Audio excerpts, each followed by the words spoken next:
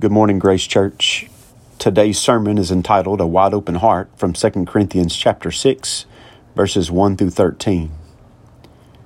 And working together with him, we also urge you not to receive the grace of God in vain. For he says, At the acceptable time I listened to you, and on the day of salvation I helped you. Behold, now is the acceptable time. Behold, now is the day of salvation. Giving no cause for offense in anything, so that the ministry will not be discredited, but in everything commending ourselves as servants of God in much endurance, in afflictions, in hardships, in distresses, in beatings, in imprisonments, in tumults, in labors, in sleeplessness, in hunger, in purity, in knowledge, in patience, in kindness, in the Holy Spirit, in genuine love, in the word of truth, in the power of God, by the weapons of righteousness for the right hand and the left, by glory and dishonor, by evil report and good report, regarded as deceivers and yet true, as unknown yet well known, as dying yet behold, we live, as punished yet not put to death, as sorrowful yet always rejoicing, as poor yet making many rich, as having nothing, yet possessing all things. Our mouth has spoken freely to you, O Corinthians. Our heart is open wide. You are not restrained by us, but you are restrained in your own affections.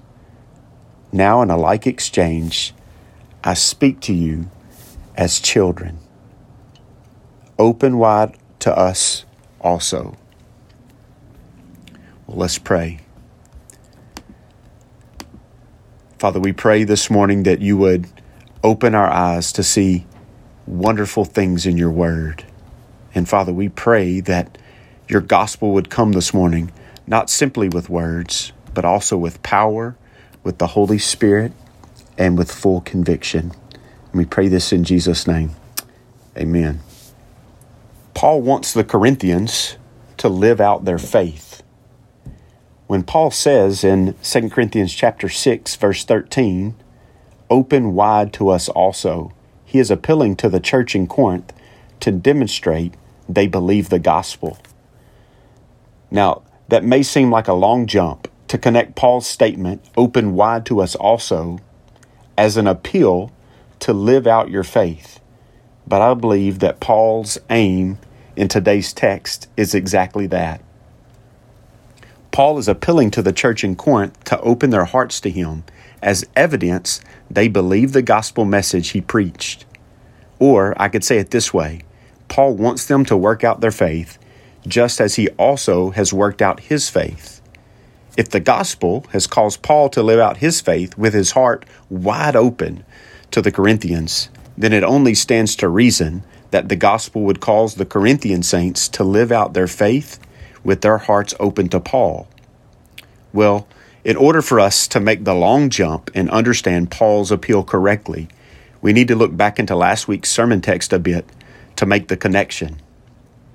Paul begins chapter 6 with a thought that he introduces in chapter 5, that we are ambassadors for Christ.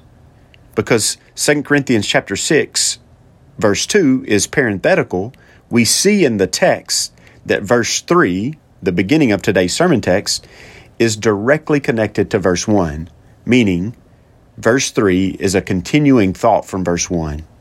In order for us to understand Paul's thought in verse 3, we must make the connection to today's text. Let's look back at 2 Corinthians chapter 5, verses 20 and 21. Therefore, we are ambassadors for Christ, as though God were making an appeal through us. We beg you on behalf of Christ, be reconciled to God. He made him who knew no sin to be sin on our behalf, so that we might become the righteousness of God in him. The way Paul describes our ambassadorship is significant. It is as though God were making an appeal through us to the world to be reconciled to himself. As ambassadors, we are to join God, representing God by appealing to others to be reconciled to God.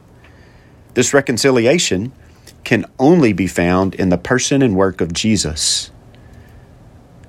Jesus must take our sin upon himself and be crucified. Jesus must impute to us his righteousness. That is, he assigns to us a righteousness that is not our own. We are credited with the righteousness of Christ. Based on the righteousness of Christ in us, we are now called into service by Christ, through Christ, for Christ, with Christ. We are called to be ambassadors by Christ at the Great Commission that we find in Matthew chapter 28, 19 and 20. And we are called as ambassadors through Christ's death and resurrection. If there's no cross, there's no calling. There's no commissioning. We can only be commissioned through Christ's work of redemption. And we are called to be ambassadors for Christ as ones through whom God makes his appeal to the world to be reconciled to himself. And finally, we're called as ambassadors who work together with Christ in today's text, 2 Corinthians chapter 6, verse 1. It says, and working together with him. We're called to work together with God. The rest of the verse says, we also urge you not to receive the grace of God in vain. As part of our call to be ambassadors, we receive the command to not receive the grace of God in vain. This imperative statement, in short, to not labor in this work of reconciliation with God to the world is to receive the grace of God in vain. Or to state it more abruptly, you will labor to reconcile others to God if you have received the grace of God in your own heart. The great grace of which Paul speaks of here is the grace of God extending to us through Jesus. Having made Jesus sin on our behalf and assigning to us the righteousness of Christ, God's grace is extended to us and received by all who believe in him. It is this idea of not receiving God's grace in vain that we will build the entirety of Paul's appeal in today's text. But before Paul builds his case, he writes this parenthetical phrase that we find in verse 2. It's an interruption to the train of thought, or so it seems. Verse 2 says, for he says, at the acceptable time I listened to you, and on the day of salvation I helped you. Behold, now is the acceptable time. Behold, now is the day of salvation. See, Paul, while considering the saving grace of God as he writes the church in Corinth, inserts an impassioned plea for all to receive the grace of God, exclaiming, today is the day of salvation. Today is a time of grace. Today is a time of salvation. Believe and be saved without delay.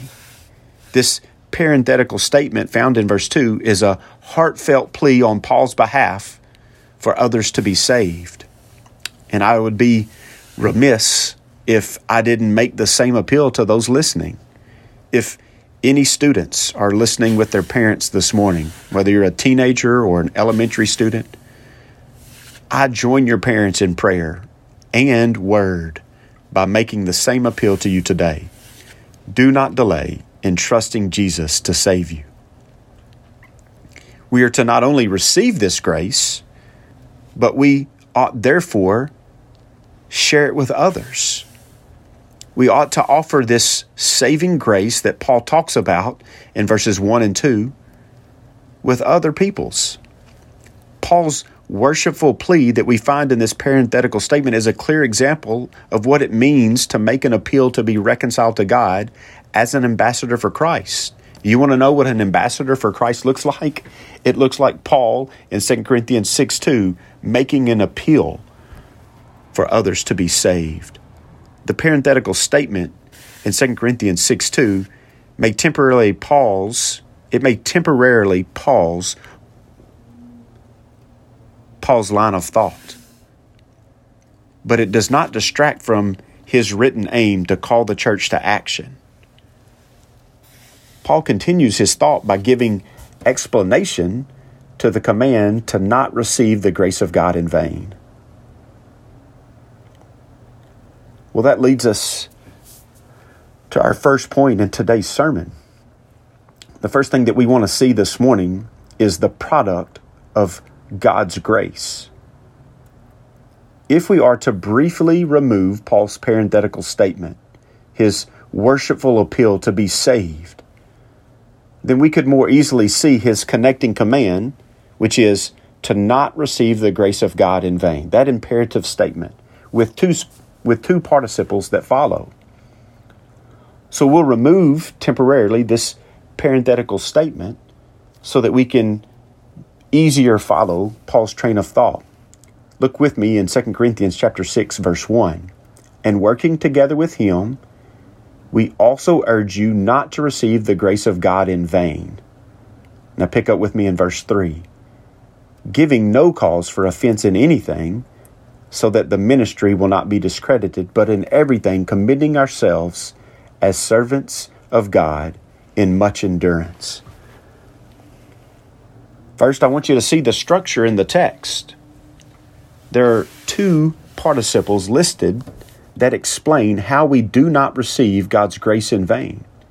If we're to obey the imperative, the command, to not receive the grace of God in vain, then we have to understand these participles that follow. That we would give no cause for offense, and that we would commend ourselves as servants of God. A true ambassador is one who is making an appeal to the world to be reconciled to God by giving no cause for offense to others and commending oneself to others as a servant of God. The imperative is stated negatively in the verse. It says, we are urged not to receive the grace of God in vain. The opposite of something being done in vain would be something being done with a positive or good result. So to say it positively, the command would read, receive the grace of God, which produces a positive result. Or we could say that receiving the grace of God will produce in us a result. In particular, what is the product of receiving God's grace in this text? Well, this is where I believe Paul is building his case to live out our faith as he describes for us what that looks like. 2 Corinthians chapter 6, verse 3 says, giving no cause for offense in anything, so that the ministry will not be discredited. When someone has truly received the saving grace of God, then we will be an ambassador that strives to give no cause for offense, or as the ESV renders it, to put no obstacle in the way. Paul certainly exemplifies this reality and is humbly calling the church in Corinth to the same. We are to wisely consider all of our actions and to test if those actions will be a cause for offense to any who might hear the gospel. We do not want our conduct to bring confusion to the message that we preach, or to bring a misunderstanding to the power of the gospel. We do not want the ministry that we have as ambassadors to be discredited because of our actions. Again, to say what Scripture says positively, we want our character and actions to give credit to our message. We want our life to line up with the gospel that we preach. There is an extent to which this command is expected to be carried out. Paul writes specifically in the text. He chooses his words intentionally. According to verse 3, it says, giving no cause for offense in anything. In any and everything we do, our actions should be compatible with the gospel. Listen to what Paul communicates to the church in Philippi about their conduct and its relationship to the gospel. Philippians chapter 1, verse 27, he says, only conduct yourselves in a manner worthy of the gospel of Christ. What kind of conduct is worthy of the gospel? Well, Paul goes on to describe the outcome of such conduct in the first chapter of Philippians, expressing that it will create a standing, firm kind of courage, and that it would create a one spirit unity among the saints in Philippi, and that it would bring about an endurance in the face of opponents and suffering. That's what conduct worthy of the gospel creates. The product of God's grace in our lives is that we live in such a way that our character and actions give evidence that the gospel we preach is true, because its effects on us confirm its power. Well, the second participle phrase that I want you to see that helps us to understand the product of God's grace is this, that we would commend ourselves as servants of God. Paul echoes the sentiment that he just made in verse 3 by stating the same idea positively or proactively. He says in verse 4, but in everything, commending ourselves as servants of God in much endurance. We aren't to just avoid being offensive, but we are to proactively be commending ourselves as servants of God. This commendation that Paul makes is not one of boasting or even self-defense, but rather he states plainly how his life is being spent and laid bare for the sake of the gospel for all to observe. And there's three important notes to see in verse 4 that will aid our understanding of what Paul intends by commending ourselves as servants of God. The first is we are commending ourselves as servants. As servants, meaning we do our master's bidding. We're not our own. We submit to the will of God. Well, the second thing that I want us to see in verse 4 is that we are God's servants in everything we do. He says in everything, commending ourselves. We don't work for the Lord like a job from 9 to 5. We don't walk away and set it aside. He has full say always. This is our life, a life of servitude. And then the last phrase in verse 4 that I want you to see is in much endurance. In much endurance. This is a supernatural endurance. This is not an endurance that we obtain on our own. This is not willpower. This is not by your bootstraps, get it done kind of endurance. This is endurance imparted by God to his servants. And Jesus gives us a peek at this kind of commendation as a servant to God in Philippians chapter 2. Verse 5 says this, have this attitude in yourselves, which was also in Christ Jesus, who, although he existed in the form of God, did not regard equality with God a thing to be grasped, but emptied himself, taking the form of a bondservant, and being made in the likeness of men. Being found in appearance as a man, he humbled himself by becoming obedient to the point of death, even death on a cross. This commendation is one of emptying self. This commendation is one of humility. This commendation is one of selfless service and obedience, even to the point of death. The product of God's grace in our lives is that we live in such a way that we serve our God with Jesus-like endurance, imparted to us by the Holy Spirit, with humility for the sake of the gospel. The product of God's grace is that we do not become an obstacle to others believing the gospel, and we serve God to that end with humility and endurance. Well, I don't just want you to see this morning the product of God's grace, but I want you to see the endurance of God's servants. Now, before we press on in the text, I want to add some clarifying remarks regarding verse 4. You will be helped to look at the text now as we pay attention to the words and even the punctuation of the text. The English translations are divided on the punctuation of a list of virtues found in verses 4 through 10. And therefore, by way of punctuation, the meaning of the verse can change. It hinges on the punctuation. The New King James Version has a comma before and a comma after the phrase, "in much patience," which means that patience is one of the virtues on a long list of virtues. The ESV has a colon before and a comma after the phrase "by great endurance." Again, meaning it's just one of the virtues on a list of virtues. The NIV has a colon before and a semicolon after the words "by great endurance," meaning it stands separate from the rest of the list. And the New American Standard does a comma before and comma after, like the King James Version. The words "in much endurance," meaning that it is one of the virtues on a list of virtues. And I was most helped by Scott Hafeman in his commentary on the subject. This is what he says.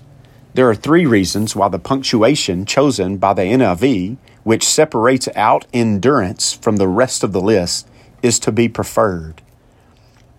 Number 1, Paul modifies endurance with the word "great," in contrast to the unqualified designations that follow. Number 2, endurance is singular. It's a singular abstract virtue, while what follows is a list of plural adversities. And number 3, it is difficult to see how hardships in and of themselves could commend Paul if they are not related to the positive virtue of endurance. Well, with that understanding, we want to press forward with Paul's exposition. Paul expounds on the endurance of God's servants in the following verses. So we're attaching the phrase "in much endurance" to the previous verse, or half of the verse. So we read it like this: "But in everything commending ourselves as servants of God in much endurance." End of thought. And then the list begins. In afflictions, in hardships, in distresses, in beatings, in imprisonments, in tumults, in labors, in sleeplessness, in hunger. As we read that list of difficulties, much of what Paul has endured as a servant of God was brought upon him from evil opponents. But I want you to see the last 3 that kind of separate themselves from the other list of difficulties, the other list of sufferings. It appears that those were chosen by Paul voluntarily for the sake of commending himself to those he sought to reconcile to God. His labors were voluntary. His sleeplessness, perhaps to complete his mission for the day, or perhaps spending the night in prayer on behalf of those that he ministered to, and in hunger, all voluntary. Well, I want us to see that Paul's endurance, the endurance of God's servants. Paul doesn't stand alone as a servant of God, but is our example in this text. The endurance of God's servants means that we endure in the midst of suffering. But that's not where the list ends. The list continues in verse 6. We not only endure in suffering, but we also endure by the grace of God, by the graces of God. And this next list, this next group that we find in verse 6 and 7a are graces from God in purity, in knowledge, in patience, in kindness, in the Holy Spirit, in genuine love, in the word of truth, in the power of God. Each represent a grace of God to the Apostle Paul. Paul wasn't pure in and of himself. He did not possess knowledge apart from Christ. He didn't have the kind of patience to endure what he endured. Yet, God bestows on him all these attributes. in order that he might endure as a servant of God. The second group, we see Paul's list of God-given qualities bestowed upon Paul in the midst of difficulties. If the sufferings of Paul were used as a tool against him to show his weaknesses in ministry, then the second group of qualities that we just read in 6 and 7 that were bestowed upon him reveal the power of God in the midst of such difficulties. The gift of the Holy Spirit and his presence in Paul's life would be an undeniable reality of God's hand on Paul's ministry, not to mention his selfless love toward his brothers, which certainly stands out in today's text. Those brothers for whom he was willing to perish that they might savingly know God, the way he describes in Romans 9.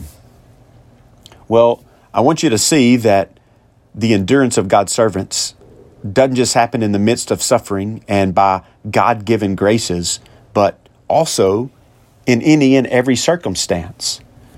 He says in verse 7, by the weapons of righteousness for the right hand and the left. In verse 8, by glory and dishonor, by evil report and good report. Paul was using military language in this section to communicate that the servant of God endures because he is thoroughly equipped with the weapons of righteousness. Regardless of the circumstance, Paul was prepared for the task at hand because his God had equipped him. This is a supernatural equipping. These are not the weapons of this world. So in any circumstance that Paul faced, and he talks about this in Philippians chapter 4, in any and every circumstance, right? Paul knew how to survive. He knew how to depend on God. His hope was in Christ. I can do all things through Christ who strengthens me, right? That wasn't Paul's ability. That was his hope in Christ.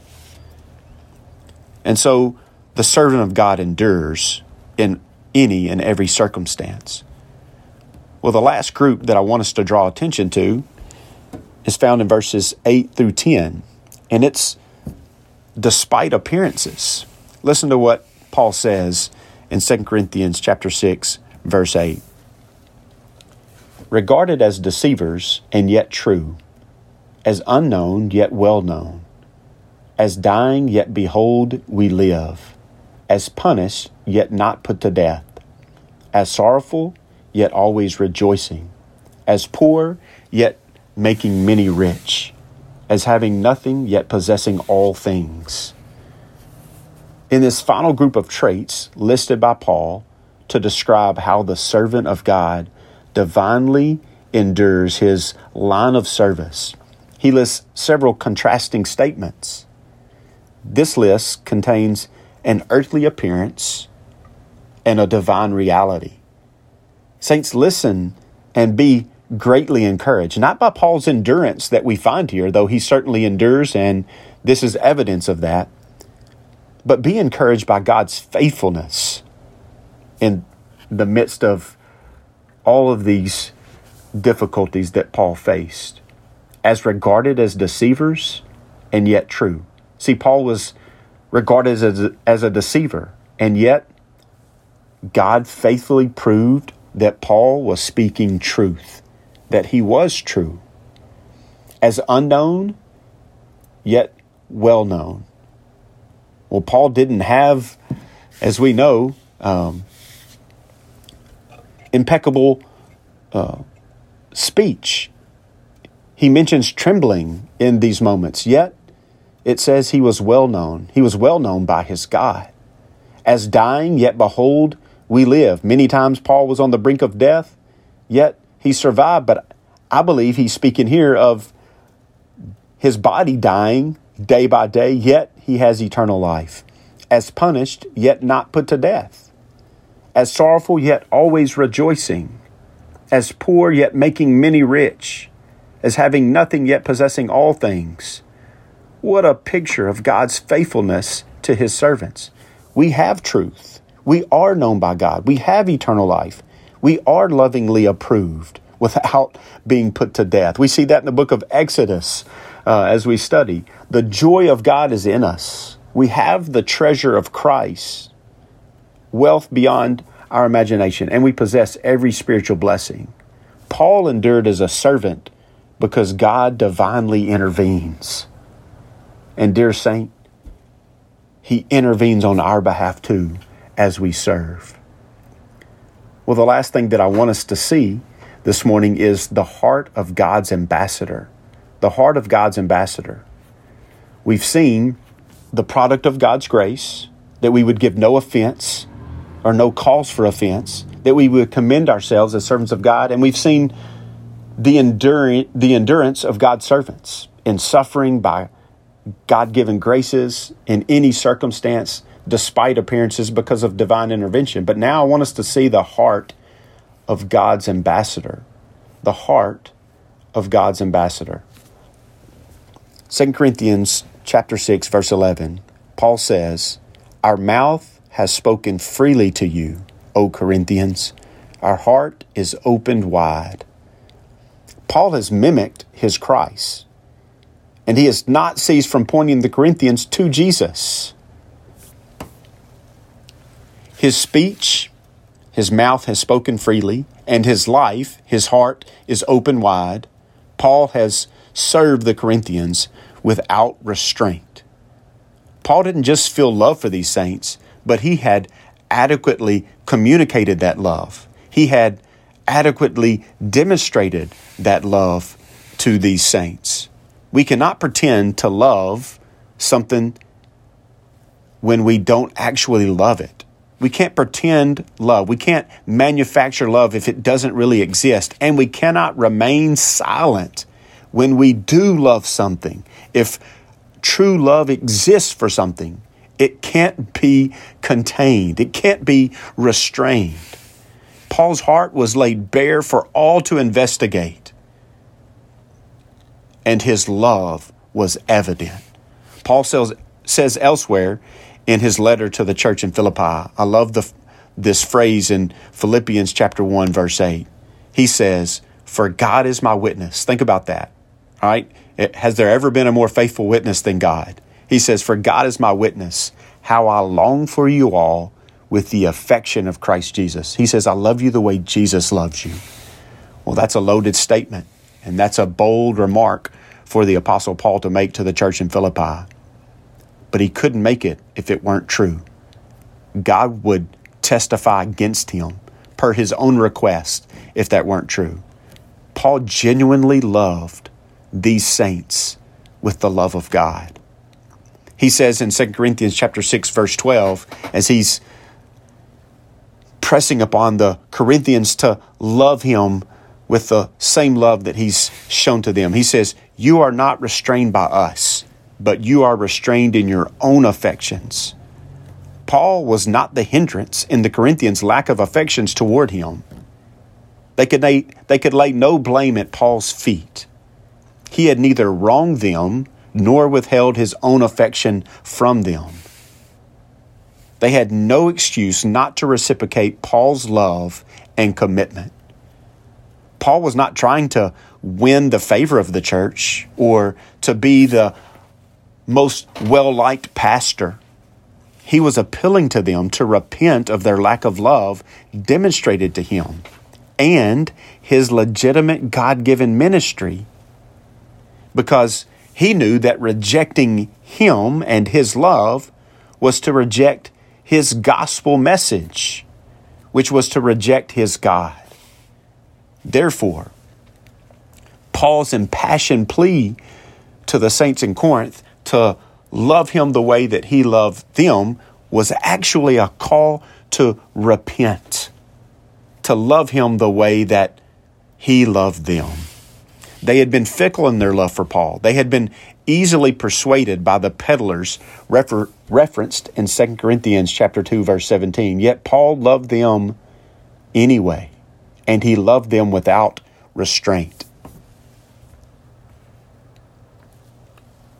Well, how do we take these 12 verses and apply? How do we take these 12 verses and apply according to the text?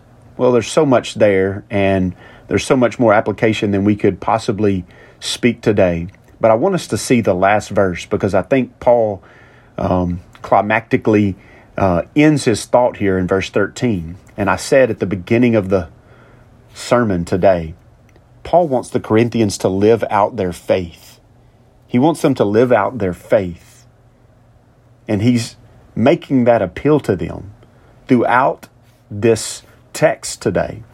And it's that appeal that he concludes in verse 13. He says, "Now in a like exchange, I speak as to children, open wide to us also." Now I want you to hear Paul's tone as he makes his appeal to the Corinthians. He said in verse 11, O Corinthians, our mouth has spoken freely to you, O Corinthians. Our heart is open wide. He calls them by name. O Corinthians, my heart is open wide to you. And then he says in verse 13, I speak as to children, as a spiritual father, as a father would speak to his children. A loving father would speak lovingly to his children. He says, open wide to us also. Is this not how Christ has loved us? Despite our fickle hearts, Jesus opened wide his heart by becoming sin on our behalf so that we might become the righteousness of God in him. And though we place many obstacles in his path of salvation, and we gave him many causes to be offended by our great sin, Jesus never wavered in his service to the Father by obediently becoming death, even death on a cross. Jesus did not restrain himself, dear saints, though we held back from him. But God demonstrates his own love toward us in that while we were yet sinners, Christ died for us. You want to know what the motivation for Paul was? It was Jesus. It was Jesus' wide open heart to Paul that caused him to live with a wide open heart to the saints around him. And it's exactly why he made the same appeal to the church in Corinth, to open their hearts to him. Because an open heart to Paul was an open heart to God. And God uses open hearts as his ambassadors. So what's our application? Well, here it is, 5 simple points. Preach the gospel. Reconcile others to God. Remove all obstacles of the gospel from your life so that your life is not a hindrance to another man's faith. Serve God selflessly. Listen to this. Love one another. Love one another. Remove all restraints from loving others. Oh, Grace Church, that we would obey here.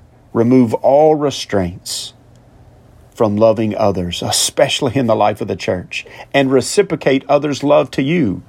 When somebody extends Christ's love to you, then reciprocate that love. And the 5th one you see right in the text, open your hearts wide. Live out your faith for all to see. Grace Church, I love you with the affection of Christ Jesus. So let's lock arms and live out our faith together as co-ambassadors for Christ. Let's pray together. Father, we praise you because you have opened your heart to us by sending your son Jesus to become sin on our behalf so that we might become the righteousness of God in him. You have opened your heart wide to us by calling us to be ambassadors for Christ. Father, you have opened your heart wide to us by giving us your word to instruct us. Father, you've opened your heart wide to us by calling us to this body of believers at Grace Church here in Memphis so that we might be sanctified by you. Father, I pray that we would see your heart open. We would see the open heart of Jesus Christ, the open heart of Paul. And Father, we would be encouraged to open our hearts for the love of others and for the sake of the gospel. And we pray this in Jesus' name. Amen.